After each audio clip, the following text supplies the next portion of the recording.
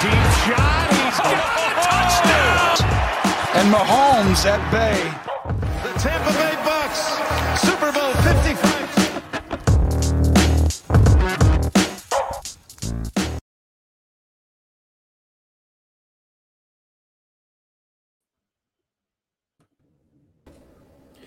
Hello and welcome to the Bucks Banter podcast live on Bucks Report. I am your host, Colin Hallboom, and I am joined by my co-hosts, Scott Capron and Bo Danyard. What's going on, fellas? Happy Monday to you both. You too, Feeling good. Right on. So we've got a fun episode this evening. Our last couple of shows, we've been taking a look at specific aspects of the NFL as a whole. Today, we really want to zero back in on the Tampa Bay Buccaneers. I feel like some things have happened. There's some news, information we can catch up on and discuss.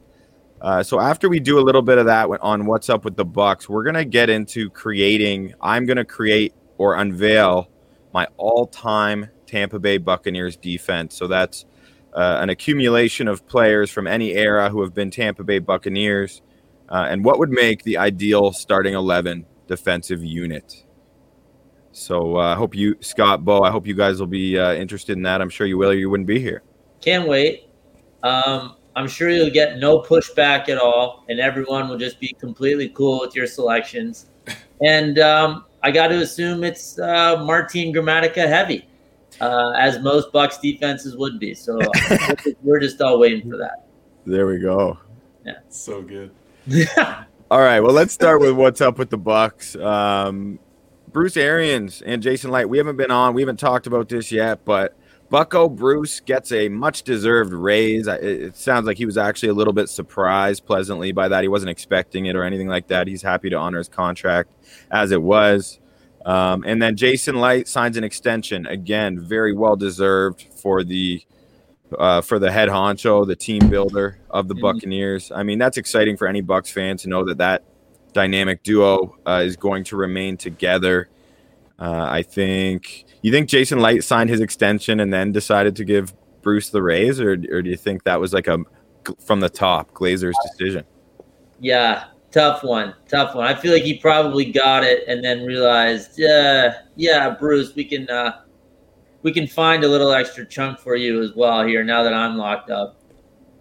Yeah, I didn't see the details on it. Is it it's not an extension for Bruce, it's just a raise? Right. Yeah. He's got a couple years left, I believe. So that's actually perfect. Yeah, that's he's perfect. Pretty old. And these things can go sideways pretty quickly. Not that I'm foreseeing Bruce Arians becoming a bad coach or anything like that, but you don't need to add too many extra years. Give him some extra Super Bowl cash, and perfect. Everybody's happy. Winning is the best medicine. So whatever health issues that have plagued Bruce Arians in the past, I think haven't been an issue since the last calendar year anyway. There's no complaints, nothing to talk about there. It's just I'm happy that Jason Light's going to be sticking around, and Bruce gets Jason Light's the big one, right? Jason Light's the big one, just to make sure that I don't think anybody was concerned about it at all this year, but that you guys weren't selling out for a Super Bowl at all, right? This guy's got an eye to the future. You can see it in the way that he's structuring all these contracts with the new favorite term in Tampa, avoidable years. So I think you're in good hands with Jason Licht at the helm for sure. And then Bruce getting a raise more than deserved. Yeah, and you're totally right, Bo. Like he has had his eye on the future. He's never sold out for immediate dividends. And he's also been really great for any failed signings. He's had free agent signings, and there's a number still, or bad draft picks. He's not so stubborn that he's not willing to cut bait. The way they structure their deals puts them in a position to do that by limiting guaranteed money. So he's really done a good job of that, and that's why they've been in the position they are this offseason, where they can look to the future a little bit and borrow a little bit of money from future years to keep this impressive group intact. And I mean, we've talked about it ad nauseum. I think any Bucs reporting network has, but it deserves to be mentioned constantly because it's really a theme of the offseason in the NFL as a whole. It's such a unique thing. Yeah, and first of all, I would say that Voidable Years sounds like a band that opened up for Sublime in 1996. But call and any fan would feel this, but to actually trust your GM and trust your coach and like what they've done, that stability is almost priceless, right? Because you're thinking about what some other teams have, and especially in the NFL when there seems not as much, I don't want to say power struggle, but who's actually putting these teams together? How much power does each head coach have over the actual GM and the ops guys, right? And it seems to be clearly defined in Tampa, which is important for any organization, sports or otherwise. And look at what the results have been, right? So not unexpected, as you said, but at the same time, it's done, and just what a great thing to have off your list. Absolutely. Well said. So minicamp took place last week, and there were some fun little subplots to that. And my personal favorite, if you go back a week prior, Bruce Arians was getting asked about Tom Brady. How's Tom's knee? What's the status heading into minicamp? And Bruce was very clear in saying he doesn't expect Tom to do much of anything. He's going to just kind of be a coach out there. And then sure enough, first day of minicamp, the clips start coming out. Brady looking bouncy as hell in the pocket, throwing the ball. Brady said, "Hell no, I'm coming back, baby. I don't care. My knee is healthy. I got the TB12 electrolytes or whatever I need to stay fresh." And that was really cool for me to see. He's just a junkie. He's just like a true diehard football. That's pretty clear considering he's playing into his mid-40s that he loves it, but not shocking at all that he probably let Trask take about 3 reps before getting in there and showing him what's up, right? So, yeah, it sounds just about par for the course for old TB12 and those electrolytes. Yeah, it's super on brand. I don't know. I forget what if we have this on the rundown, but that Chris Godwin article, I think we all read it today, when he's just talking about Tom Brady, and Tom Brady truly has that on to the next play mentality. To me, that's just the embodiment of this. Is the smallest details, he's still taking care of them because he's just I'm just not going to get beat that way. And isn't it funny, Bo, that he has the on to the next play mentality, which some people might have, but he actually physically has it by literally throwing the ball into the ground when he knows the play is going nowhere, and just take, as opposed to potentially losing 4 or 5 yards and just all right, 2nd and 10, we can still get a first down. Kind of it actually manifests that mentality actually manifests itself in the way he organizes and plays a game.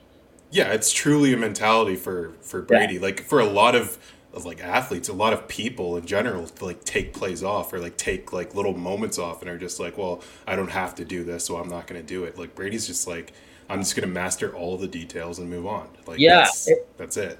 And it is not, it is not easy for any athlete to concede a loss or a quote unquote failure on any part of a game, any individual play in football. And he's just a true, lose the battle to win the war kind of guy, right? And it comes out, and it's just this is another example. Yeah, and like you said, when you trust your quarterback's decision making, you're not going to have any issue with him doing that. You just feel good. Okay, Tom didn't like that. We got this one here. Exactly. So, yeah, totally. Like you said, manifests itself amongst the entire team, which is cool. Joe Tryon, Bucs first-round pick. We've talked a lot about Joe Tryon. He was on the field participating for the first time with his teammates as expected during last week's minicamp. That's good to see. Apparently, he looked good. Bruce was, complimenting how he looked out there. Obviously, not doing much of anything. It's almost impossible to evaluate, linemen of any sort without pads on. But he was apparently, from reading some reports from guys who were there in the media, Todd Bowles was quick to have him dropping into coverage. And John Ledyard from the Pewter Report, and that was one of the big perks of Tryon's scouting report was his versatility and his ability to drop into coverage, which is obviously a unique trait for any edge rusher. And apparently he looked incredibly nimble out there, according to John Ledyard, who's one of the best in the business in terms of covering the Bucs for the Pewter Report. Shout out, John. So I trust John's eye test on his own. That's not Bruce or Todd Bowles saying that to appease the media. That's just a genuine observation he had. So that's cool. One of my favorite schemes or any sort of defensive thing. And once again, I'm not going to be the guy on here all season breaking down swim moves and who's busting up run plays in the middle of the defense. Like I know what I know, but one of my favorite things is when you have just an agile freak, and when they fake rush one step and then drop back into coverage, like what on earth does a quarterback think when that's happening? And then you have like a cornerback coming off the edge or another linebacker filling that gap, and then the gigantic defensive end is falling back, looking to trick the quarterback and take it back to the house, right? Like that's just one of my favorite things. Such a good sign to see from him. Yeah, like I feel like I've seen J.J. Watt get too many interceptions for a guy of his size, and it's exactly because of that, right? The defensive coordinator's got to put him in a position to trust a player of that size to be that nimble. But it's not even like your defensive end or edge rusher or outside linebacker you're expecting to necessarily shut down the offensive player. It's more to clog up the visual for the opposing quarterback, and sometimes they'll panic or they just won't even see you because they're not expecting it. So just give them a different look, right? That's everything. And Todd Bowles is the king. Todd Bowles is the king of that. He loves deception. He loves doing that. And that's why we saw a lot of Shaq Barrett and JPP getting their hands on balls in passing lanes last year. JPP had several picks last season. That's crazy. Crazy. Trask signed his 4-year rookie deal in terms of the rookies. While we're on that topic, Jalen Darden, unfortunately, I was asked on last week's show by one of the viewers, what are you most looking forward to in minicamp? And I specifically mentioned Jalen Darden and the rookie group. So because Jalen Darden have been tearing up all these undrafted free agent rookies and guys who are kind of trudging through mud to try and make the league, and he was just dominating them along with Jaden Micken. So I was looking forward to seeing some like skeleton shell drills where he's going to work on a more talented corner, some of our starting corners perhaps, see him go up against and like Carlton Davis, Jamel Dean, but he was held out, unfortunately, Jalen Darden, with a minor hamstring tweak. So and that we should clarify, being held out of this year's OTAs eliminates him when you pick your all-time Bucks offense, right? Like I think it's going to be tough for him to crack that now. That's at least strike one, yeah. It's strike one, not to bury the lead or anything. Like who knows between now and that episode. We're talking defense today, but I just want the viewers and the listeners to know that it's going to be a tough squad for him to make. Yeah, and you made me realize I can't pick Martin Gramatica because he doesn't play defense. So that's like one of my guys right there I got to try and replace on the fly. I don't know how I'm going to do it. You're good at that, though, yeah. That's what you think about. I feel like that's why you've been watching the Bucks all these years, is just that you have that counter for the Martin Gramaticas of the world. Johnny Dean is in the building. I've got to bring this up. Stephon Gilmore and go. Johnny Dean, I hate to do it, but I'm going to shut you down. You got to tune in. You got to watch our last episode of the Bucks Banter podcast. Wasn't live on Bucks Report. We break down the entire AFC East division. So we talk about Stephon Gilmore there, but Eric Hartnett is more likely accurate in understanding what Johnny Dean was getting at. He's saying the Bucks not getting Stephon Gilmore. I agree, and I don't know if they want to mess with the continuity, but I mean, Stephon Gilmore is obviously awesome. Gilmore. Yeah, he's pretty damn good. So sorry, when you say the Bucks aren't getting him, is it more of a financial thing right now? Do you think they could make the room for him? Because if you could, for someone like him, I feel like you're going to try, even though obviously they played great last year. Great question. The reason why, in my opinion, is because all of the Buccaneers starting defensive backs are on rookie deals right now. And that's a huge reason why we're in such a great financial position. So Carlton Davis is up for a new deal after this offseason for one, and he's going to command big money. And if you want to keep him in Tampa, you got to free up money. Ryan Jensen is due for a new deal. Our stud center, arguably the best center in football, according to Brandon Thorne, who is my go-to offensive line guru per se. Chris Godwin. These are guys we're going to have to pay, right? So I think in terms of Stephon Gilmore, I just think we run with the continuity. Those young defensive backs are getting better, and we have a whole bunch of them. That's why we drafted so many in the first 3 rounds. So I really do think we wouldn't even look at that right now. Fair enough. The continuity to me, like I feel like even when we were talking about like this alternate universe where like Julio Jones is available for the Bucks and it was shot down immediately, I think you got to approach Stephon Gilmore the exact same way. Yeah, I agree. Yeah, it's tough. You can't have every good player in the league, right?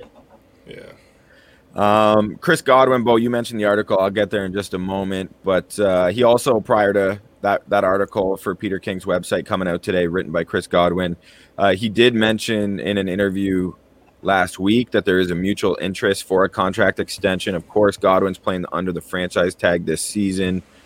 Godwin wants to be back, and the Bucks want Godwin back. I mean, you already got him on the franchise tag. Yeah, if you can work something out soon, sweet, do it. But at the same time, I think that's going to kind of fade to the background, and I imagine I don't know. We'll see if it gets done. I have no intel on it. It's nice to know, though, that he seems to want to be back. And if you did read Chris Godwin's article for Peter King, it dropped today. If you didn't read it, I highly suggest you do. I was super impressed. I was kind of gushing over it because, like, as I tweeted out earlier today, if you don't already love Chris Godwin, reading this piece he wrote will give you a nice glimpse into the type of outlook he has on life and football. And like you said, a really cool behind-the-scenes look at Tom Brady. For a guy who was playing only with Jameis Winston prior to that. I mean, what a polar opposite experience that must have been for a wide receiver coming into the league with Jameis and then switching to Tom Brady. Yeah, like having the ball thrown to him was just around him. Yeah, not just in the stadium that they both happened to be in that day.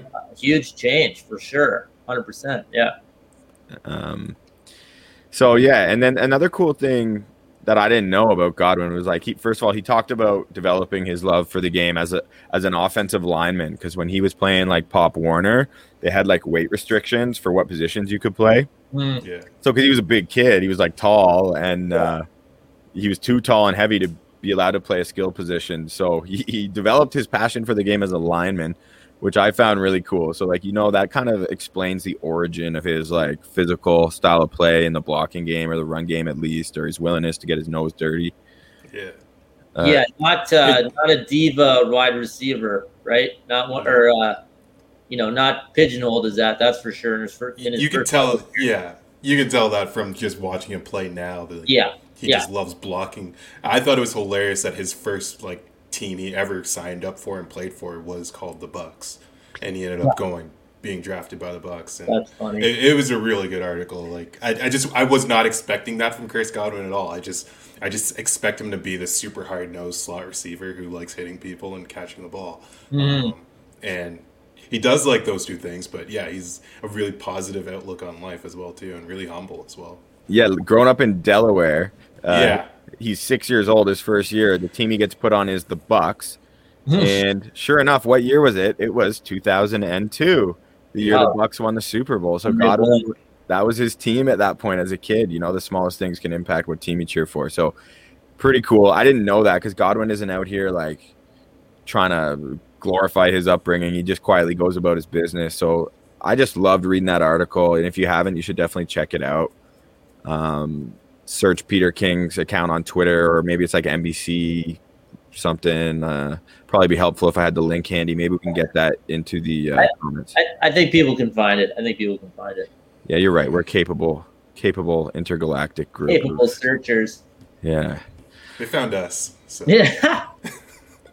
Is there any other big news that either of you gentlemen want to bring up or discuss before we get into the nitty-gritty, juicy titty? This is been looking forward to this episode since we kind of came up with the idea a handful of weeks ago. So I'm glad we got through the Buck stuff. A little bit of NFL around the league type of info updates, but I'm legitimately pumped to talk about this team that you've assembled here. Boom. Yeah, I've got some Jake Paul thoughts, but we can get to that at the very end. Yeah, leave that, please. Yeah, no worries. But yeah, so what I'm going to be doing here is position group by position group. I have been challenged by my co-host here to create a starting defensive unit and I have every Tampa Bay Buccaneer who has ever been to choose from. So of course, only one at each position, unless it's a position where there's two on the field. So I'm just picking the starters for my team, my all-time Buccaneers defense, any era. And it's not easy to do, and I still encourage you to challenge my choices. I know a lot of you folks who are regulars checking in on the show will not be afraid to do that. So please do so. So where you guys want me to start? Why don't I start in the trenches, like right up front on that defensive line? One sec, Boom. Just before we start, I just want to say, Bo, how, like, are we geniuses? Like, Colin has to do all this research and deep dive comparing different eras, and we just get to sit here and rip it apart after, like, sign me up. I might just grab a dart and lay out for a little bit, but let's go. The thing is, I've known Colin basically my entire life. I'm willing to bet that he could have done this off the top with less prep than you or I did for what we were doing. So also, I don't feel super bad for him. No, me neither. But just let me have this, all right? It felt really good for like about 30 seconds ago. So if we can just go back to that. But all right, Boom. Let's get into it, pal.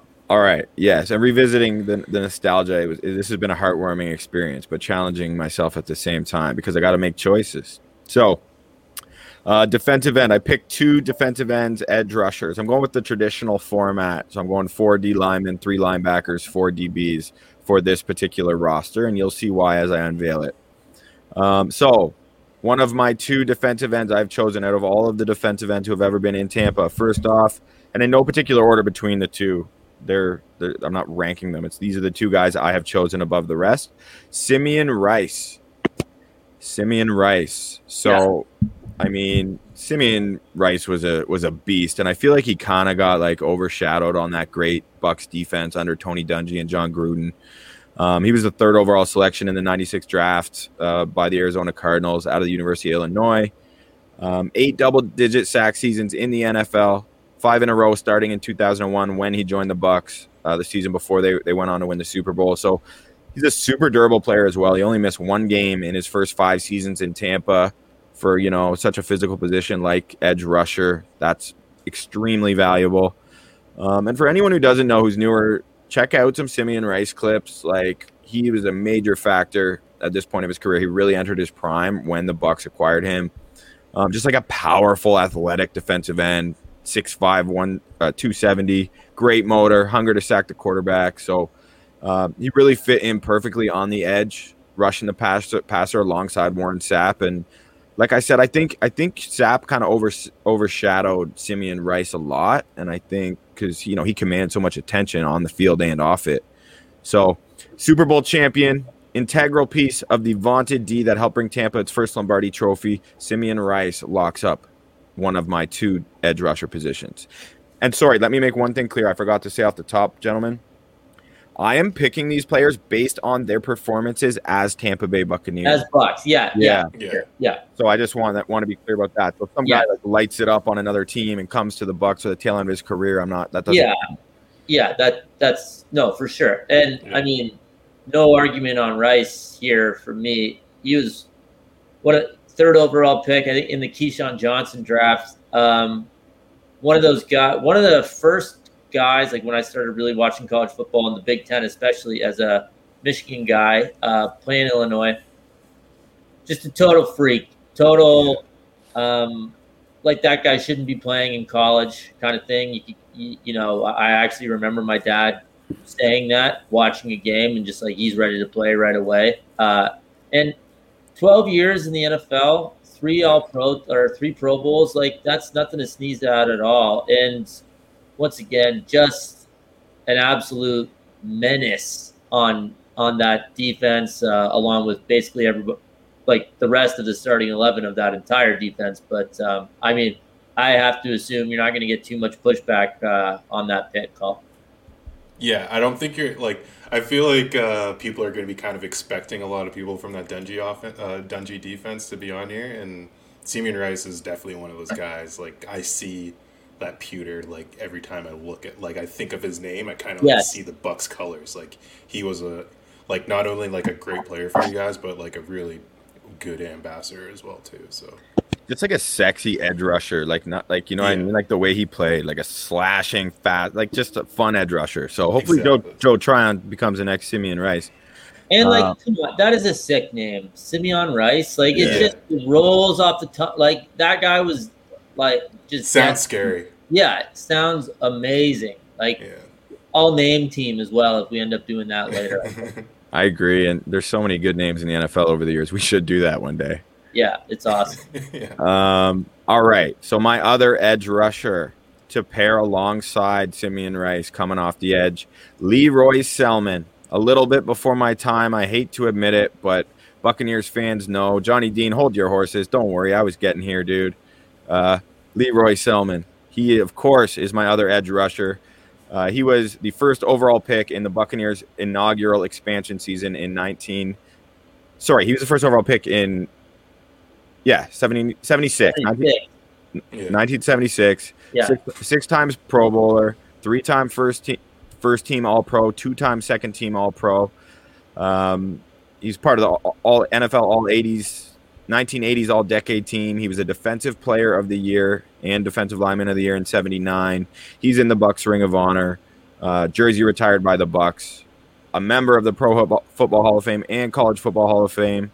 Wow. Yeah, his resume. Those accolades really added up, eh? Like that's not gonna lie. Didn't know much about Leroy Selmon before today, but yeah, just doing some reading. Oh my goodness, the numbers and just some of the achievements he put up there. Holy not bad. Exactly. So I'm not gonna pretend because I was throwing on the Selmon tape all day today, breaking down his all his moves, but he's fun to read about, and I have watched in the past what there is, and I know Bucs fans love. He was rocking those creamsicles. Oh yeah. But Barry, all time jerseys. Yeah, everyone feels that way. I don't want to give my take on it right at this moment because I want to. There's going to be enough controversy as is, so we'll discuss Bucs jerseys later. I got a little piece that's going to go up that's got some creamsicle. It's going to make the Wall of Fame. Shout out to Binks, actually. That's from our friend Jory. Nice. Great point here, Johnny Dean. If Leroy had his sacks counted, he would be top 5 all-time easy. Yeah, I can't speak to it from watching that, but obviously it's not fair to compare his sack stats because that was not a statistic that was tracked. So, but he played for Barry Switzer at Oklahoma, who's obviously a legendary head coach. Legendary teams. Yeah, and I mean, he's not Switzer. I mean, I'm sure Switzer is too, but Leroy Selmon's a College Football Hall of Famer as well as has a gold jacket. He won back-to-back national championships and was an All-American both years at Oklahoma. This is just more for a little extra info that's kind of interesting. Youngest of 3 brothers to play at Oklahoma. And the cool thing about Leroy, I think, for all of our Floridians watching the show is he's an Oklahoma boy, went to Oklahoma, and then he ends up retiring and spending his post-football years in Florida. He became a Tampa resident during his post-playing career, spent 10 years working for the athletic department at USF before becoming the athletic director there in the early 2000s. So that's pretty cool. I mean, I know you got someone comes to your city to play for your sports team, obviously loyal to where they came from, and they're like, no, I'm good here. I'm going to settle here. Yeah. It's kind of cool. That is super cool. I would assume that Tampa is slightly more enticing than Eufaula, Oklahoma, where he's from. But the sentiment remains. I see what you're saying, and that is super cool. And being the athletic director at USF, that's another that's legit. And sorry, not to keep going on the names, but I really like how it's Leroy. The 2 separate names. It's not Leroy. It's not Leroy. It's its own thing. I feel like you don't see that too much anymore. And anyway, wow, what a career. I feel like he's a full name guy too. I feel like no one ever is just calling him Lee. Yeah. It's Leroy Selmon. He's Leroy, and he's about to take your head off. Yeah. Yeah.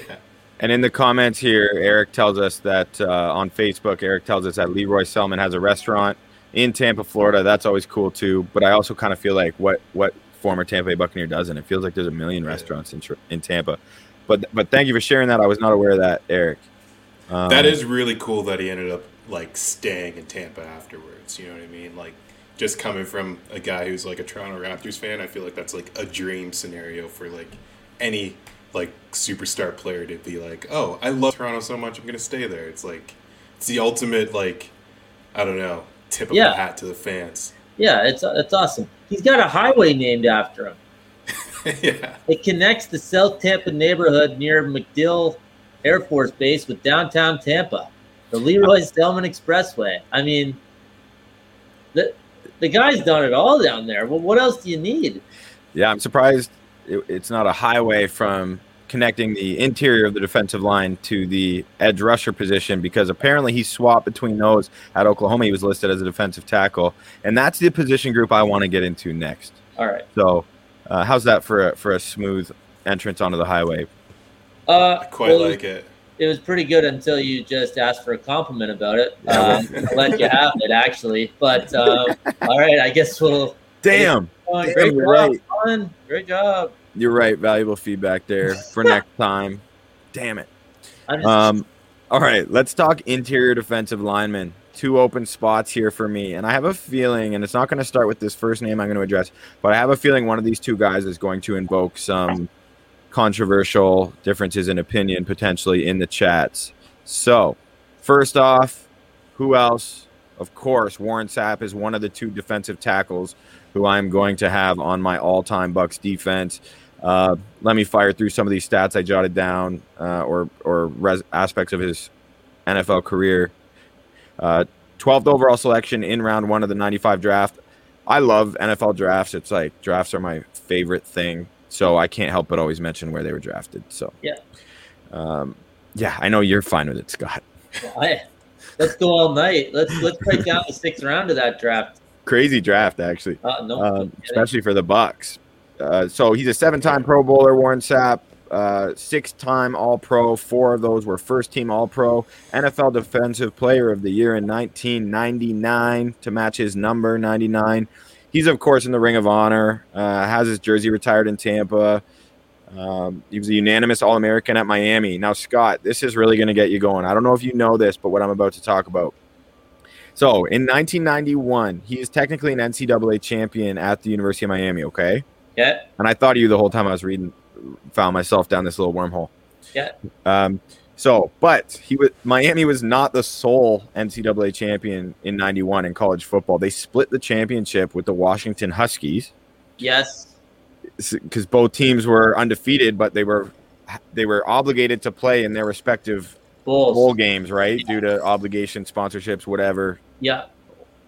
BS from back when. So yeah, not even that long ago, but so that's how they were. So it's just kind of funny when you see that, and I'm like, as many complaints as there are about college football playoff and the system, the BCS system, at least we have a semifinal and a championship game at the collegiate level. And it was something that it was in that time. I don't know if it was that year exactly, but Miami and Washington were actually supposed to play at the start of the year, but there was a hurricane, like a literal hurricane in Miami, and it got postponed or canceled altogether. And I think they made it up the next year, and Miami just absolutely rolled them, because it was kind of billed as the national championship game, but the following season, I could be remembering wrong, but there's something like that going on there with those 2 teams, so that's funny. But yeah, imagine playing your whole season and explaining that there were 2 there's a you're a tie. It's a tie. Yeah. Oh, is it? How come? Oh, we don't know. Oh. All right, yeah, that totally makes sense. Well, Michigan's last one was in 97, and they split it with Nebraska. It's not even their own. Anyway, yeah, totally ridiculous. But yeah, so anyway, back to Warren Sapp. 4 seasons with double-digit sacks in the NFL, including 16.5 in 2000. High sack totals from defensive tackles. Those are always special. That's insane. Yeah, that's nuts. Bo, I don't know, but he's the first. I think of Sapp even before I think of Derek Brooks when I think about Bucs defenses. I don't know where you would be on that one. Yeah, I would as a guy just growing up with that Sapp era. I would say Warren Sapp is probably the first person that comes to mind. But I still think of Simeon Rice as one of the all-time ambassadors on that line as well too. Yeah. I just remember him. I don't know why. Maybe it's NFL Blitz or something like that, playing in the video game growing up. But Derek Brooks, Simeon Rice, Warren Sapp, they stick out of my head. And Sapp also with the no gloves and just the tape. Yeah, he's exactly. One of the all-time I feel like I've watched so many I feel like every time I start thinking about Warren Sapp, I like end up watching like a ton of his interviews, even like the interviews from right now, and he's just like him talking about the combine and like how he felt about the draft process in general. Him just being like, I just need to get out there. I'm going to destroy this league like immediately. And he, like as soon as he got snaps, like he's so good. Literally one of the only people in the world that has something on The Rock. So that's another thing that I always like bring around with me on Warren Sapp. Is that like the recruiting story or something? Yeah, the recruiting story, and him just basically like when they were on the team, he would just literally just kind of bully The Rock and just be like, "You can't play because I'm here." Yeah, like, yeah. He's got a nasty mean streak. Everyone knows that. Feared throughout the league. But you're totally right too, and I don't think it's just you, Scott, that kind of views Sapp as a face of that defense. Even though like Bucs fans probably are a little more biased towards Derek Brooks. Yeah. Because, he had the belly, he had the braids, he had the big smile, the celebrations, the trash talking personality. So he was the focal point within the media as well, right? Like I remember being very young, pretty young anyway, and it was the Battle of the Bays. They were coining it, and it was Green Bay versus Tampa Bay, of course, and it was all about Sapp versus Favre. Yeah. Yeah, that was the thing. That was how it was billed always, right? Yeah. Wow, seems crazy now that Tampa played that division twice every year. It just seems makes so much more sense to be with the three teams that they are now when they did the realignment, as opposed to Tampa playing Chicago, Detroit, Minnesota, and Green Bay. Like it's random, but yeah. I feel like Florida throughout all the major sports gets thrown into these different like geographical groups. Like we don't know what to do with them. Play the team from Wisconsin. That makes sense. Yeah, no kidding. I feel like they just like put them wherever they need media rights, basically. Yeah, it's true. So, so Warren Sapp, of course, and then my other defensive tackle. This is the one I'm really curious to hear what our listeners have to chime in. So, I want to know who you guys would pick for the other interior defensive lineman. For me, I'm going with Gerald McCoy. Drafted 3rd overall in 2010 out of Oklahoma. He was drafted just after. First went Sam Bradford. Second went Ndamukong Suh. Of course, current Buccaneer, and the much meaner, more effective version of Gerald McCoy at every level. But that being said, Gerald McCoy, man, like he was a good dude and he was an effective football player despite never winning at the NFL level and in Tampa. And I think it's important to separate the two. Like, how can a defensive tackle single-handedly carry a team? Like, can Aaron Donald even do that? Like, you know what I mean? Like, it's football, right? You need to have a stable roster and something built around this guy, at least like on that side of the ball, to expect him to directly impact your wins and loss totals. 6-time Pro Bowler, all with the Bucs, of course. All his good stuff was with the Bucs. He's a 4-time All-Pro. Don't forget that, people. Not to say that All-Pro is the end-all, be-all for assessing how good you are, but it matters. Totally. To be in that conversation, whether you're first team, second team, I don't know. At that point, it's semantics often. And just ask Levante David when we get there. But anyway, yeah. So we were already getting some comments criticizing the Gerald McCoy take. Not surprised by that. This is like, can I just jump in here? Like, I think that you're going to get some controversy here too. But I think it's all an NFC South thing, right? Like, you guys are pissed he went to the Panthers. Man, I think it's more about how Gerald McCoy carried himself in his time here. He's a different breed. And the perfect comparison is Ndamukong Suh, because they were the two top defensive tackles coming out. Ndamukong Suh is getting fines, getting flags for being just like a mean SOB who wants to rip your throat out and feed it to your children kind of dude. Whereas Gerald McCoy more wants to serve your kids birthday cake and like he's super friendly and happy-go-lucky. And that's just the way he is as a dude. Yeah. And that is what I believe for Bucs fans, just being a Bucs fan my entire life, that I think that's kind of the primary reason. And then the Panthers thing in the end really just kind of made it that much worse. Well, yeah, when you found out he was going to the Panthers, you were like, was your head not like this for like a while? Yeah.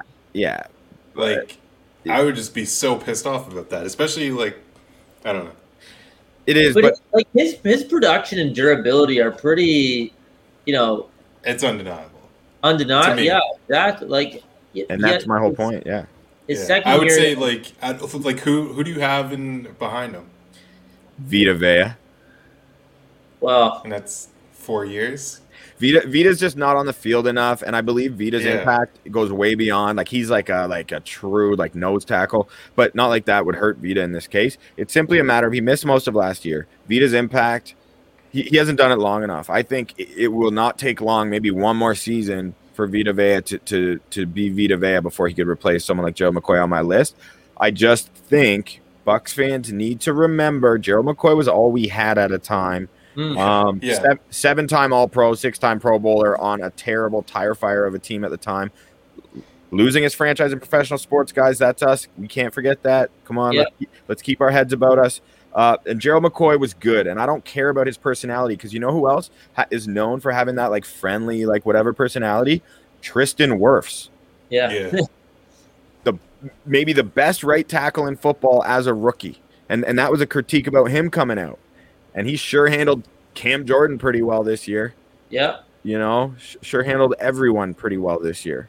I'm sure. I think a lot of it is just probably associating his tenure with losing, right? And he was a high pick, and even though he's a defensive tackle, like he can't stop Jameis from throwing picks, right? Like which is what happened for basically his whole career, his whole time with the Bucs. If the pushback is because Gerald McCoy is synonymous with losing, then it's probably an argument worth listening to. But like we were saying, the durability, like he had the one season where he only played 6 games, but every other season it was at least 13. He started every one. Mentioning with the Pro Bowls and the All Pros, like he's good, man. Like he was good. Yeah, and my dude there in the comments is criticizing him, saying he's just a run stuffer. I disagree. I mean, if you look at his stretch from 2012 till 2016, he's going 5, 9.5, 8.5, 8.5, 7 sacks as a defensive tackle.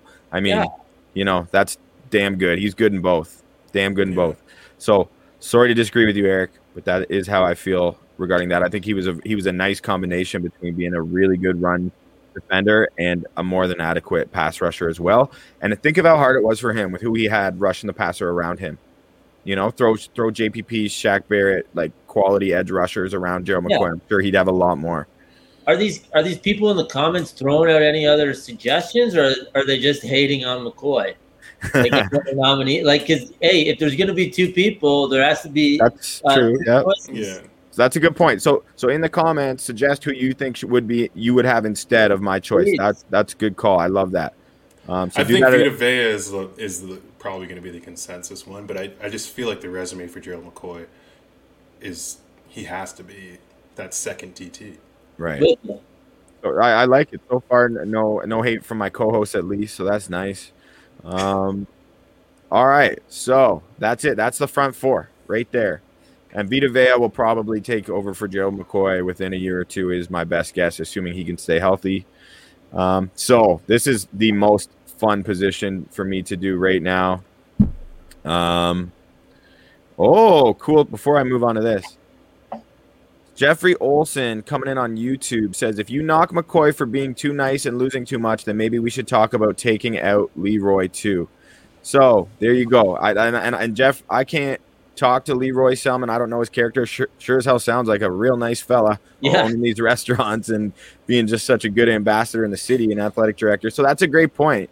Like, consider that too, right? And I don't care if you're nice. I don't care. There's different types of people. How you perform on the field is all I'm judging you by. And if your teammates like you and you are respected by your teammates, you can carry yourself however you want.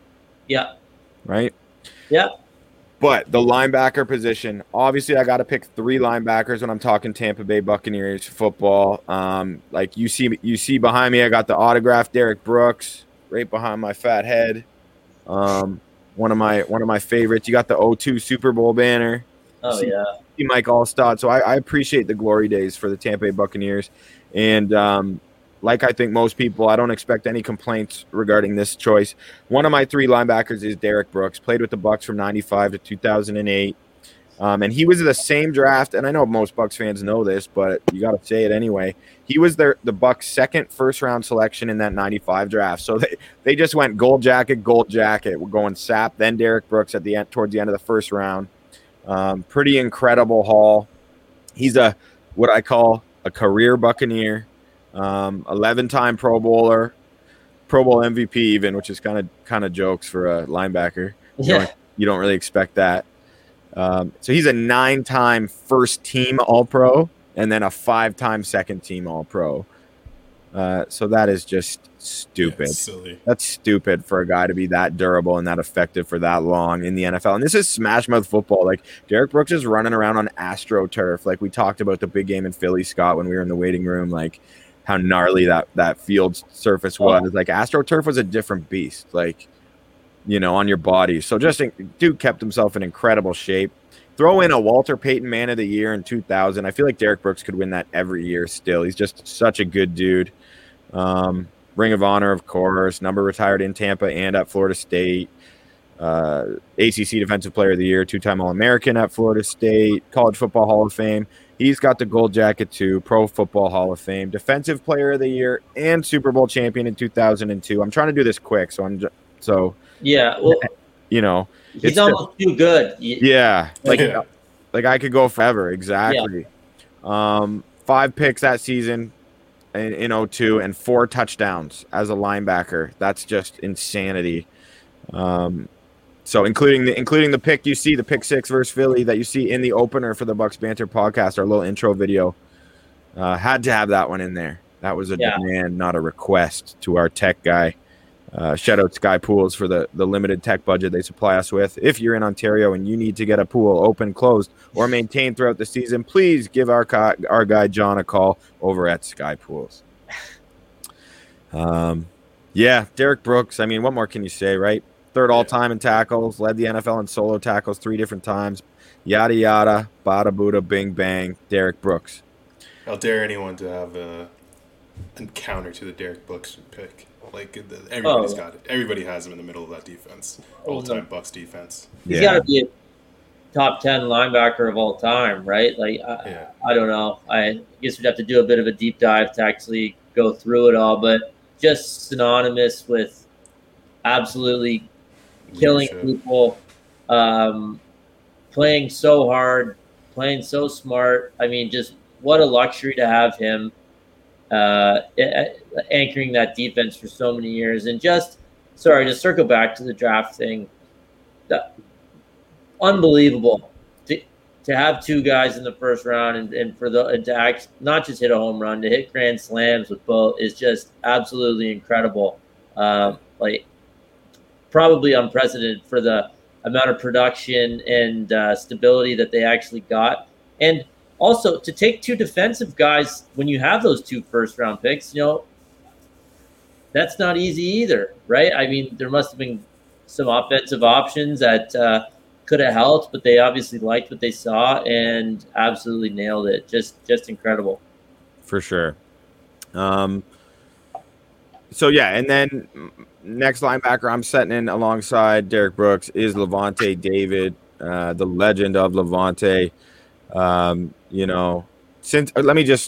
have to read some of Lavante's stats because the intangibles, everything Lavonte does, like, he's like the modern day Derek Brooks for this team. Like, the biggest things about Lavonte is, like, the dude just shuts up and works his backside off every day. He sets the example in the locker room. He does it vocally when he needs to.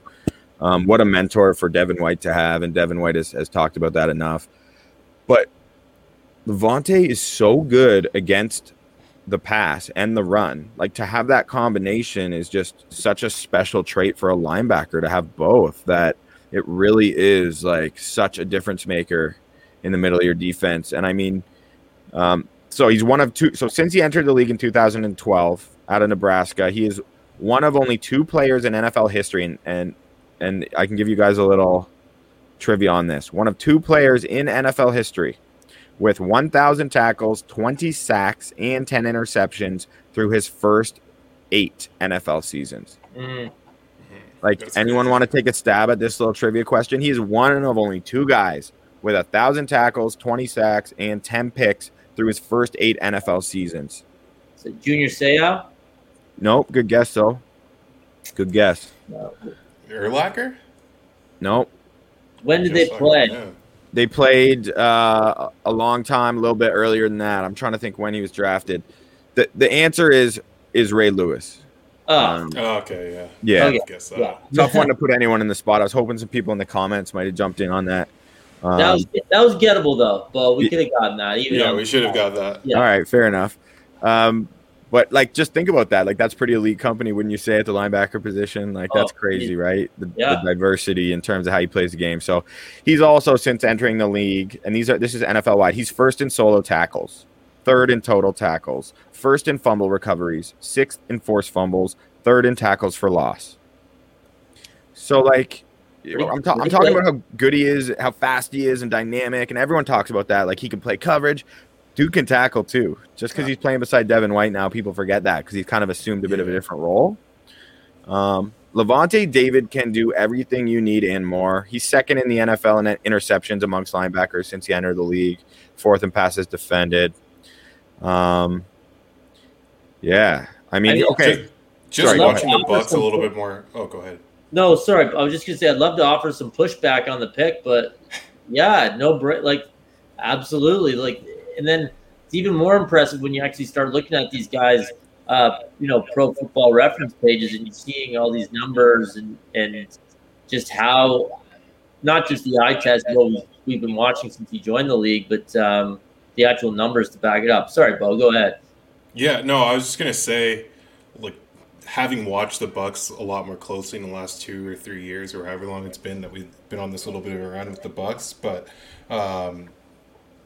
Lavonte, especially when we're talking about a roster like this and you're trying to set it up under that Tampa 2 where you only have 3 linebackers, he's like one of the most malleable Bucs players that I can remember, or like that I've watched in the last like however long this has been. Like, to see him just the way that he's approached Devin White and integrated Devin White's game into that defense, like almost to like a secondary to himself, being like, okay, this kid's next, like this kid's unbelievable, and he just does everything you would ask for a captain to do. You could just picture that he'd be like, okay, whoever you've got as your middle linebacker here, they're going to play middle linebacker. Lavonte's going to move wherever you need him on that defense. So it's a really, he's going to be one of those all-time Bucs, very Derek Brooks-esque in my books.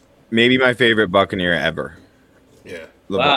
Yeah, he's in a very short list of a couple names who is one of my favorite Buccaneers ever, Lavonte David. He does nothing wrong. On the field, off the field, he does nothing wrong. Tell me what Lavonte David does wrong, and I'll run away crying. I heard he doesn't always return his cart back to the corral, like at the grocery store. Oh, he's one of those guys? One of those, which is a tough one to come back from. But, like, maybe it's circumstantial. Like, sometimes people are in rushes, and then maybe the next time he actually puts 2 in there, as kind of a pay-it-forward scenario. But hey, rumors. Don't quote me. Don't quote me. I've seen him pushing old ladies' carts back to the corral for them. See, so that was one of those times. I mean, maybe he knew where the cameras were. Boom. Can we rule that out? His little TMZ as a plant. Maybe he just stole it from her. No, that's what Warren Sapp would do. Yeah. Okay, final linebacker. No, so I saw someone in the comments suggest Hardy Nickerson. I'm actually going with Devin White, and I know he hasn't been around long, and I know that Devin White isn't beloved by Pro Football Focus, for example, in that specific like analytic model. But what I've seen from Devin White since he has joined the Buccaneers, and I watched him at LSU too, but I'm judging him by what he has done in his short time, these couple seasons in Tampa. I just think he has been an absolute difference maker. Paired with Devin White, like, talk about like the way he attacks running backs or quarterbacks or whomever. Like, he can sack you. He knocks the crap out of running backs who are just made of nails and do not get rattled. And you just see them like seeing stars and getting up and be like Christian McCaffrey on the mic'd up last year was like running up to Devin White right away. And he's like, "You're the best in the league. You know that, right?" Devin's just like, yeah, I know. Yeah, no. Yeah, I know. Like, that's pretty good praise from Christian McCaffrey, right? Like, he didn't even know he was being recorded. So Devin White's just special. He's special, and he's going to be a problem in the NFL for a long time. I think people can make real arguments about Nickerson, though. For sure. For sure. Kind of the first one I would – well, it's hard because I absolutely think White will be on this list if we do it again in a couple years or whatever. But Nickerson was good. Like what was he? A 5-time Pro Bowler, 4-time All-Pro, another NFL Man of the Year. Like, the Bucs just have these unbelievable citizens, either cart corrals or not. It's pretty impressive here. I don't know if anyone's dropping Nickerson. Sorry, you said someone's dropping Nickerson's name in the comments here. We've got a couple. We've got a couple Nickersons. I think that's fair. And did it come down to those two when you were making? Yeah, Nickerson was right on my list. This is the one where I feel like I kind of reached. I'm going by how much I love him, and probably also I'm getting lots of hate on this one. So I think that's fair. To be honest, I guess it's my own bias. I have to acknowledge my own bias in this case, and obviously I haven't. Like, Hardy Nickerson was a bit before my time, and I know I picked Leroy Selman as well. But that's who I went with. It's Devin White. Yeah, we didn't have any player props for Hardy Nickerson either. Like, yeah, thank you, Bo. I think there's a big part of this is that we love Devin White. And I couldn't bet on it. Yeah. Single-digit tackle totals when the Vegas sets it on him. So I love Devin White. It's definitely a potential pick, and I think that's what's going to age well, just from seeing the start of Devin White's career. Yeah. Imagine how much we would have hammered the over on Derek Brooks tackles each week. Seriously. What could they have set the number at that we wouldn't have taken? Nickerson as well, possibly, but Brooks, 18.5. Yeah. Sign me up. Parlay him with the golfer. Let's go. Yeah, you got to get on that Devin White train this year. I'm super curious to see what they set his tackle lines at. Because for anyone who doesn't know, me and Bodan, Devin White was our number one guy to bet on last year in terms of over tackles. There were games, I think the highest it was at was like 11.5 total tackles.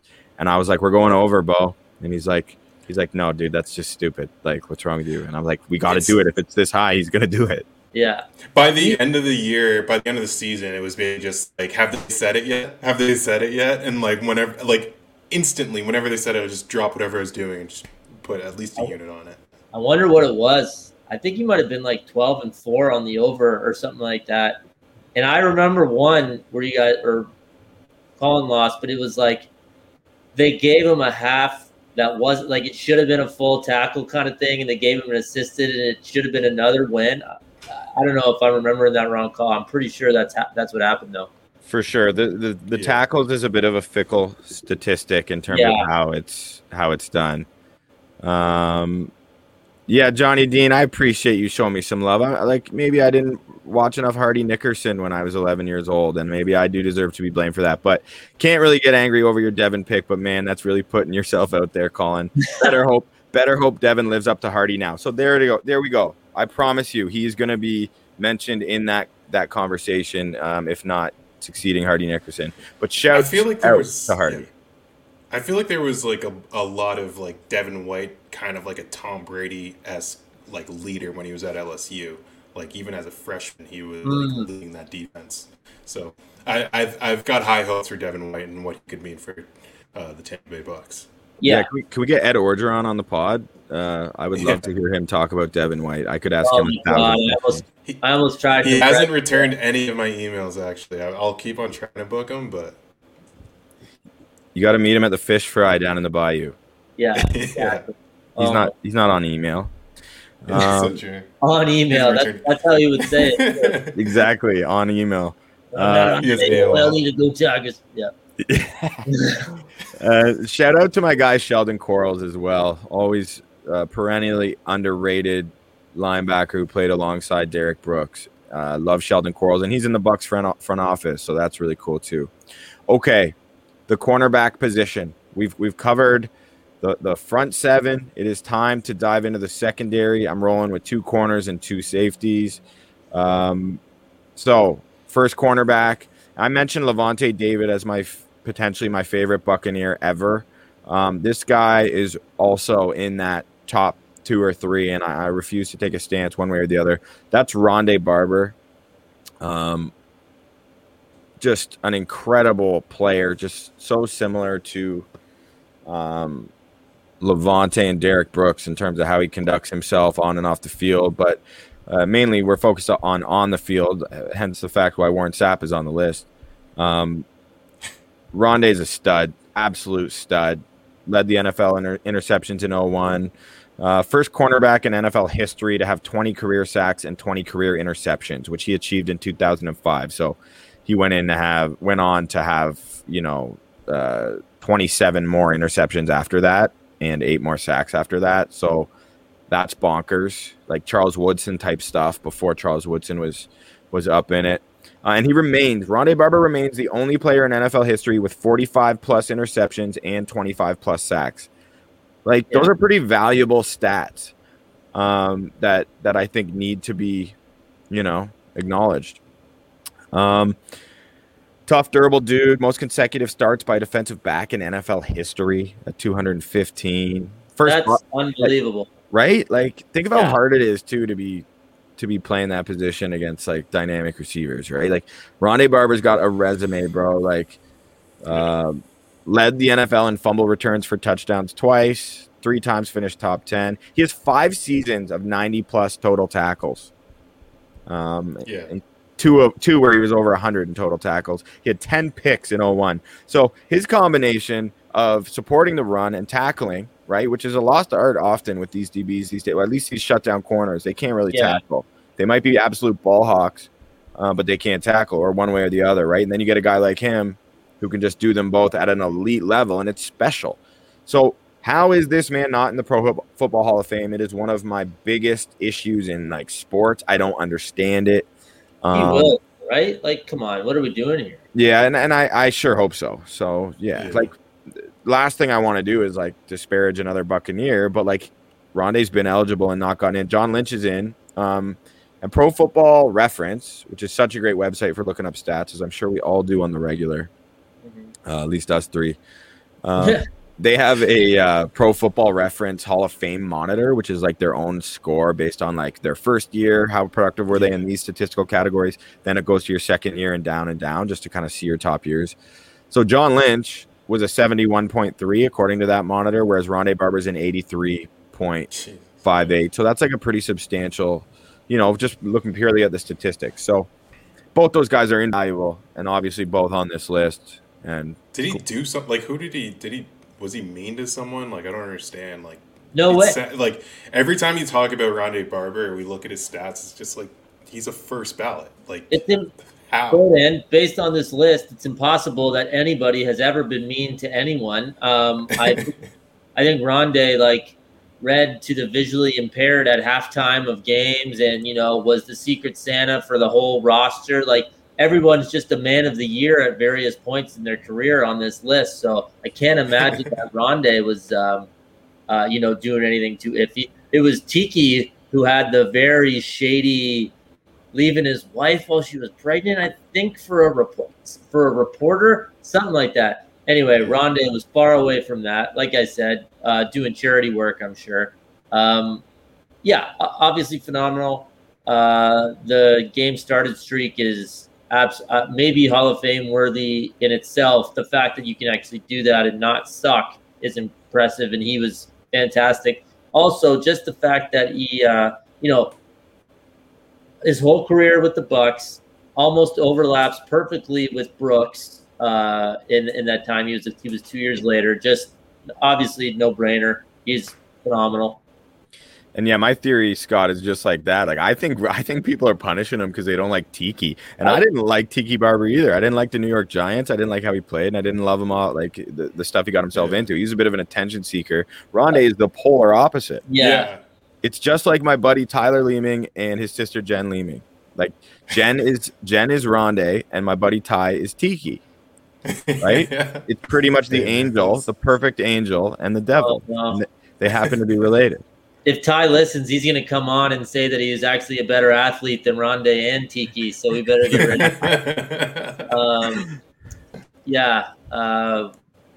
him. But to be fair, I mean, Rondé and Tiki were born minutes apart, right? So who knows what happened in that time to really distinguish the personalities. So, yeah, that's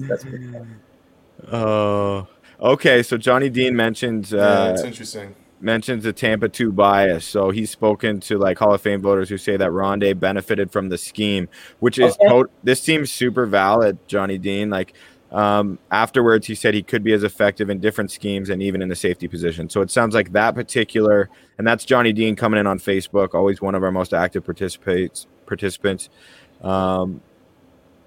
Yeah, might not always agree on everything, but that makes sense that people would look at it that way. It's not fair to hold a scheme against a player. I think that team was just so good, that defensive unit, that they just feel like they can't throw them all in all at once, you know? Yeah, and if Johnny's point is about being a Hall of Famer, if that's what's holding him back, then all right, that's valid. But, you know, for this list, obviously it's the best Bucks of all time. Well, guess what? That was the scheme they ran under Kiffin. So here we are, right? So, yeah. Shout out Monty Kiffin, man. What a G. A pretty polar opposite amongst his son, actually, talking about the Leeming Barber comparisons. Monty Kiffin and Lane Kiffin, pretty different people. Yeah, I would say.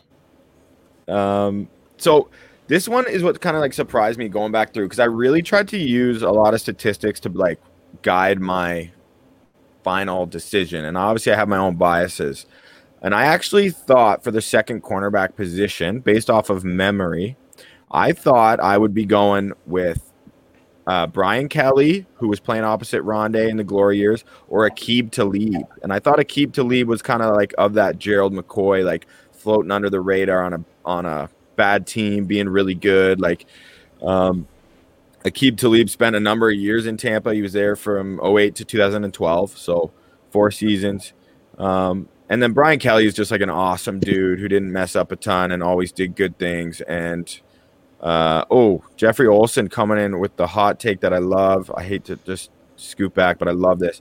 Basically invented the nickel position. He would be great in any scheme. Amen, Jeffrey Olsen. Preach, brother. I love that. So true. But sorry, back to the other cornerback position.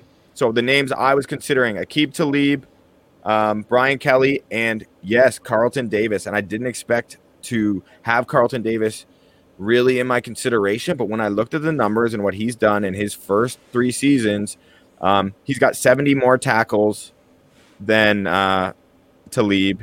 He's got 10 less picks than Talib. So Talib was the ball hawk we were talking about, but more passes defended, more forced fumbles, all go to Carlton Davis. Brian Kelly isn't really in their same category in terms of stats. But just a couple of like aspects of Carlton Davis's production that I think is super valuable, and the lack of picks. Like, I mean, Carlton Davis, like some guys this day and age are so good. Offensive coordinators are just pretty simply going to avoid them because they're that creative or that going to design their game plan that way. And I think he's often a result of that. He's been a steadier quarterback despite the lack of interceptions, and he's far more coachable, more of a team-first player than Aqib Talib was, especially during his Tampa tenure, which wasn't as impressive as I thought. Aqib Talib's career took off after he left Tampa, way more than I remember it happening. So despite the fact I'm wearing this jersey, despite the fact I'm wearing the Aqib, I might have to just throw on the Carlton Davis. Oh, wow. There he is. That's prime right there. Yeah, because Carlton Davis also has a Super Bowl as the team's number 1 corner, lining up against the likes of Terry McLaurin and Michael Thomas and Devontae Adams and Tyreek Hill, en route to winning the 2nd Lombardi Trophy in franchise history. So before you rip on me for that one, take it for what it is. And I got 2 jerseys to back up respect for both those cornerbacks. You definitely should have. You should have been. You should have had the Carlton Davis underneath the Aqib Talib to unveil this pick. I thought about it, but I don't think you know what it's like to live as a thick boy with 2 C's. Like, easy coming from Simeon Rice over there talking to Warren Sapp, telling him to put another shirt on, bro. Like, no, I can't do that. I'm sweating right now, as is, and it's cold down here. Fair enough. Getting hot over here, Bo. Okay, it's getting warm. We don't need our boy with multiple jerseys, you know, just showering 3 times a day. I still think it worked, Call. I think that reveal was good. Yeah, I like the Aqib Talib pick when I first when we were going through this earlier. I just have a soft spot for Aqib Talib. I like the way that he operates. To bring up Gerald McCoy as like they're the same in that they were on some pretty bad Bucks teams, but Aqib Talib definitely has that mean streak and like that unrefined, endearing quality. Well, go ahead. With a quick Wikipedia search, Aqib Talib's favorite players were Michael Irvin and Deion Sanders. So I think he liked guys that mixed it up just a little bit. And totally. Cowboys, he's a Texas guy too. But Colin, I think I definitely remembered it the same as you. I thought he was more productive relative to his entire career in Tampa than he was after the fact. But I think how it went after he left is actually warranted in leaving him off here. Maybe a couple more years as a solid Buck would. One more might have done it. Maybe even one more. Yeah. One big year. I mean, I don't know who else you were really considering here, or if it kind of came down to those two guys, but tough. Yeah, and like, you know what? I was surprised that this was a tough position. Like Tampa has not been blessed with a ton of great cornerbacks in their day, at least as individual players. So, you have absolute game records in your front seven. You've been able to get away with it because they've had so much talent on their lines and in the linebackers, right? So, totally. And coming in with the fire in the comments, Jeffrey Olson on YouTube says, "Shout out to Revis Island." Darrelle Revis. I think people forget Darrelle Revis was a Buccaneer. He just wasn't a Buccaneer long enough coming off that injury. I completely forgot he was a Buccaneer. Remember when they got him, how big of a deal it was, though? Yeah, I do.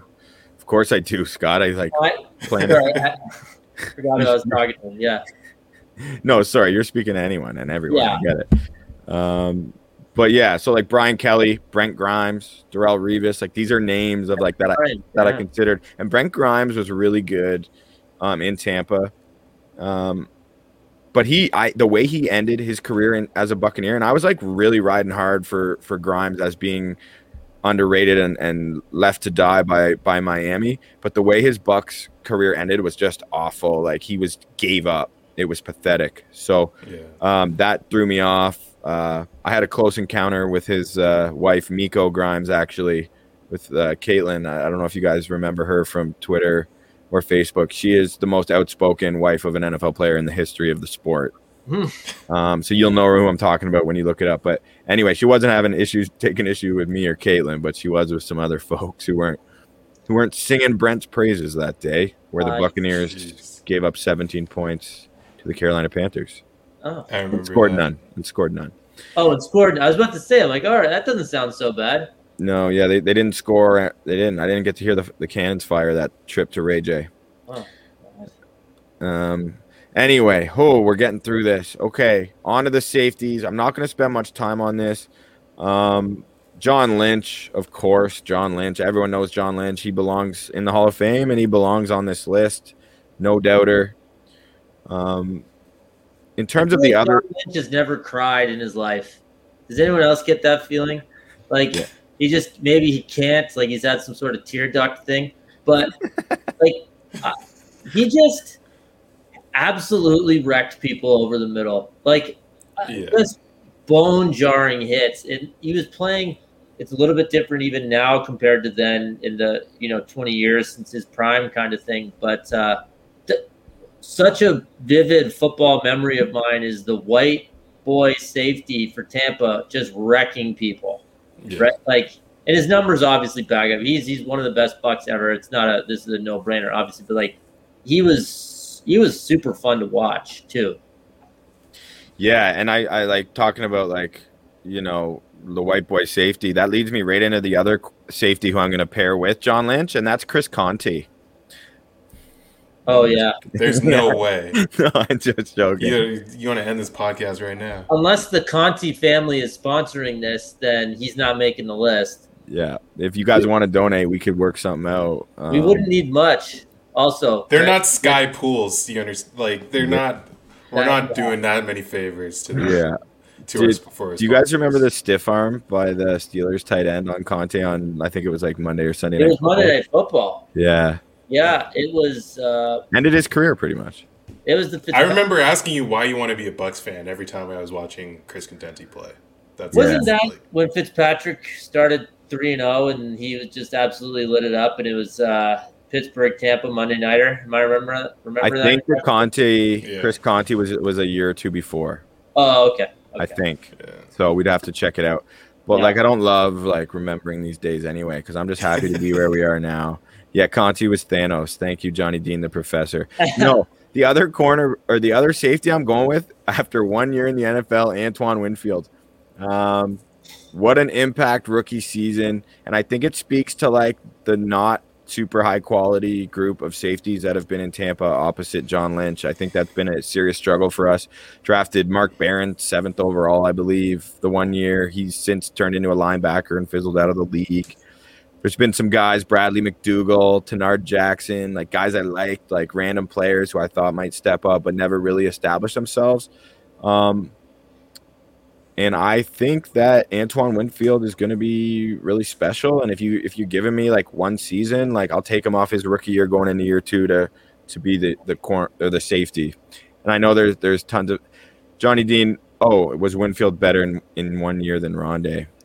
No, Rondé's best years were still a lot better, unless you're talking about rookie years. And I don't remember Rondé's rookie year. Sorry. So I don't remember. I think there's he also had a comment about putting Rondé at safety, but I feel like that's a cheat at that point. It would feel like a cheat. I think of him as a corner. Yeah.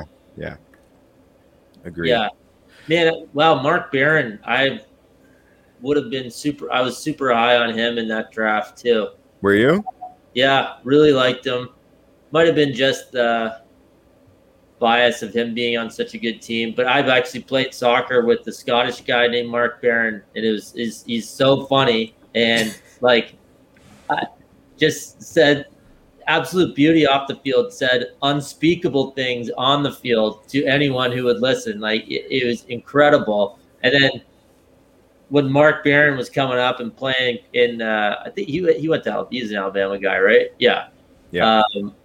Anyway, just funny that those were two Mark Barrons that kind of had access to at the exact same time. But anyways, yeah. So okay, so you're gonna stick with Winfield. So clearly the the recent Super Bowl is weighing heavily on this roster, which isn't even a criticism, by the way. It makes sense. They were really good. Yeah, and he was just the most reliable player for safety on a Super Bowl winning defense as a rookie. With Mike Edwards and Jordan Whitehead swapping in and out beside him. And I just think for him to be the leader back there as the last line of defense for this defense is just so important. So, no Super Bowl luck. Jeffrey Olsen, dude, you're crushing it with references. No love for Super Bowl MVP, 3-pick Dexter Jackson. Thank you for bringing his name up, man, because it wouldn't be fair to mention safety without at least acknowledging Dexter Jackson's dominant performance in that Super Bowl, dismantling the Oakland Raiders single-handedly pretty much. But no, Dexter Jackson didn't do enough outside of that game, and he was solid enough that season, but I'll take Winfield all day, every day. But you're right, he certainly belongs to be mentioned with some of the other names, considering I threw out Tenard Jackson, for God's sake. So that's fair, man. Good call. And Chris Conte was technically mentioned before him. So yeah, if anyone's keeping tabs. That was a joke. I almost said Vernon Hargreaves for my cornerback over Rondé Barber just to really get people riled up, but I can't even joke about that. The Vernon Hargreaves situation. So there you have it. I will quickly just reiterate off the edge for the Buccaneers, the all-time defensive unit, Simeon Rice and Leroy Selman coming off the edges. Inside those boys, you got Warren Sapp and Gerald McCoy.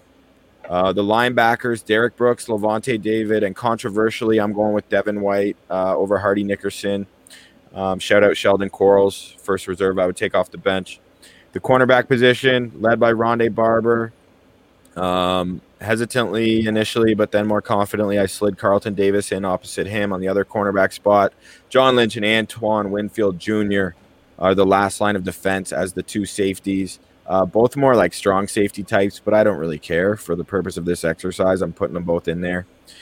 And defensive coordinator, you got to pick a defensive coordinator. And during our last Bucks Banter podcast, which wasn't live on Bucks Report, we were talking about, I can't remember, Scott or Bo, which one of you guys brought it up. I think it was Bo, about the offensive coordinator situation in Miami, and they actually have two offensive coordinators, and we were kind of making fun of them for that and how we don't believe that's the ideal situation for Tua Tagovailoa to succeed in Miami in his make-or-break second year, one might even argue. But I would want to put Monty Kiffin and Todd Bowles together as the defensive coordinators because it's so hard for me to pick between Monty Kiffin and Todd Bowles after the year Todd Bowles just had. And Monty Kiffin has been untouchable my whole life. No. Whole point of the list is to make tough decisions. You have to pick one. Yeah. That's literally the whole thing here. Okay, so I can respect that, of course. You're going to make me pick between Monty Kiffin and Todd Bowles, and I'm just going to say right now, also, Todd Bowles was just – yeah. I was just going to say also, I think Greg Schiano played a huge role on when he was leading this Buccaneers franchise on the defensive side of the ball. So if you wanted to throw Schiano, legendary Buck, a bone, I just wanted that to be made clear. And I'm kidding. Don't bite that one, folks. Don't bite it. Scott's reeled it out there. He sucks. Yeah. God, he sucks. Man, he's the worst. I'd honestly maybe rather Schiano than Lovie Smith based on how he coached our boys, though. But I don't want to go down that rabbit hole, Scott. Okay. All right, let's hear it. What do you got? So it's got to be Todd Bowles. He just what he did, like in that Super Bowl game, man. It was so incredible. Are you shaking your head because you disagree strongly, Scott, or because I just, Monty Kiffin is as synonymous with those defenses as any of those guys, who are star players. And how often does that happen? I feel like Monty Kiffin was 92 years old 40 years ago, and he's still, right? And what Bowles did, absolutely incredible. But if it's kind of a lifetime achievement Bucs thing, I still think Kiffin gets the edge. Yeah. Also, he also helped orchestrate a Super Bowl win. So it's not even like Bowles necessarily has it on him. Now, Bowles shut down Mahomes, obviously, which is, a special accomplishment unto itself. But it's got to be Kiffin. I think, I can't hate on that. You're the one who's making me pick, man. My bad. I'm sorry. I know. I just love them both so much. So I think that if there was some way to measure how much the coach's game plan affected the defensive unit's success, I think Todd Bowles' influence in the postseason was worth more value to that particular assemblance of players, especially that young secondary, to play way above what they were physically capable of. And I think Todd Bowles' scheming and genius and the way that he just owned Andy Reid in that offense in that Super Bowl game was something that will stick with me forever. And Monty Kiffin over a lifetime, yeah, you're right. And maybe I should be picking him for that. And maybe it's the recency bias involved. But his was those players were so stacked, so great at all levels. And not to take anything away from him for it, I love Monty Kiffin. I don't like arguing against him. I would prefer to just argue for Todd Bowles because I think the coaching job he did was as close to a perfect game as you can have as a play caller in the NFL on either side of the ball. And rarely do you see a defensive play caller put such a triumphant fingerprint on a game. And what Todd Bowles did in that Super Bowl was just unbelievable. I still get shivers thinking about it. It was pretty unbelievable. And I feel like when I was watching the Bucs in that postseason run, I was like, how did this guy flame out in New York? He is doing everything right, week to week, and making every adjustment and just showing so many different looks, even out of half times. It was a crazy run, but yeah, I can kind of see I can definitely see where Scott's coming from on Monty Kiffin because he is synonymous with that 2002 defense as well.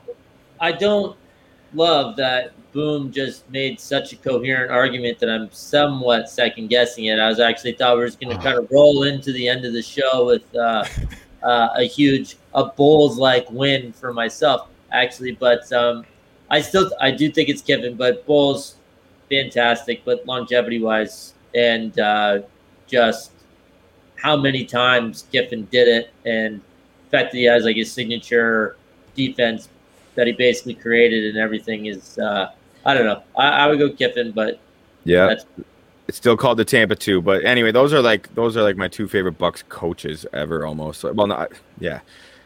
Regardless, I'm glad to know, Scott, I at least took a little chink out of your armor there, because I do appreciate you standing up for Monty Kiffin and Jeff Olson again with some great takes. In a 4-3 defense, it's got to be Kiffin. So he's saying match the coach to the personnel, Colin, and that's a totally reasonable take. That's on YouTube. Wade Sowers on Facebook said Monty Kiffin all the way 100%. The Professor, Johnny Dean on Facebook, says Kiffin for legacy, but actual scheme, Bulls above Monty. Wow. Yeah, so this is a good debate, and like I kind of regret now choosing a defensive coordinator, because that wasn't necessarily obligated, but I'm willing to throw myself out here because I like it's worth it. I like it, especially when there's two great candidates like this, and like the fact that it isn't overwhelming for Kiffin is kind of crazy. Is kind of crazy. It just shows you how high regard, Boom, you obviously feel, Bo, what you're saying about Bulls, how impressive he was. It's really showing something about what the people think about Bulls. Absolutely crazy. For sure. And as we approach an hour and 30 minutes, the plan was maybe we'd come on for an hour, talk a little Bucks exclusively. Here we are, almost at an hour and a half. So I appreciate you boys joining me and all these Bucks fans at Bucks Report to talk Bucks, because I know you are not Bucks fans, you're football fans, but you guys did a hell of a job chopping it up and listening to me ramble on about all of these different Buccaneers. So thank you, boys. Man, that was fun. Yeah, it was really fun. Leroy Selman? I didn't know I was going to learn so much about Leroy Selman this morning when I went. Yeah, next time I'm in Tampa, I'm just riding that highway to and fro.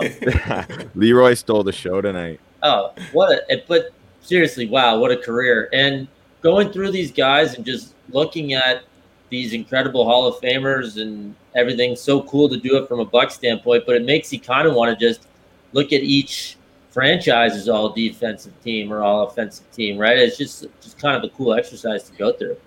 Yeah. I wonder if we could just do it like, do we think that the Tampa's all-time defense is the best all-time defense ever? That's very interesting. Like, where do they rank? No, like, maybe we can do it another episode.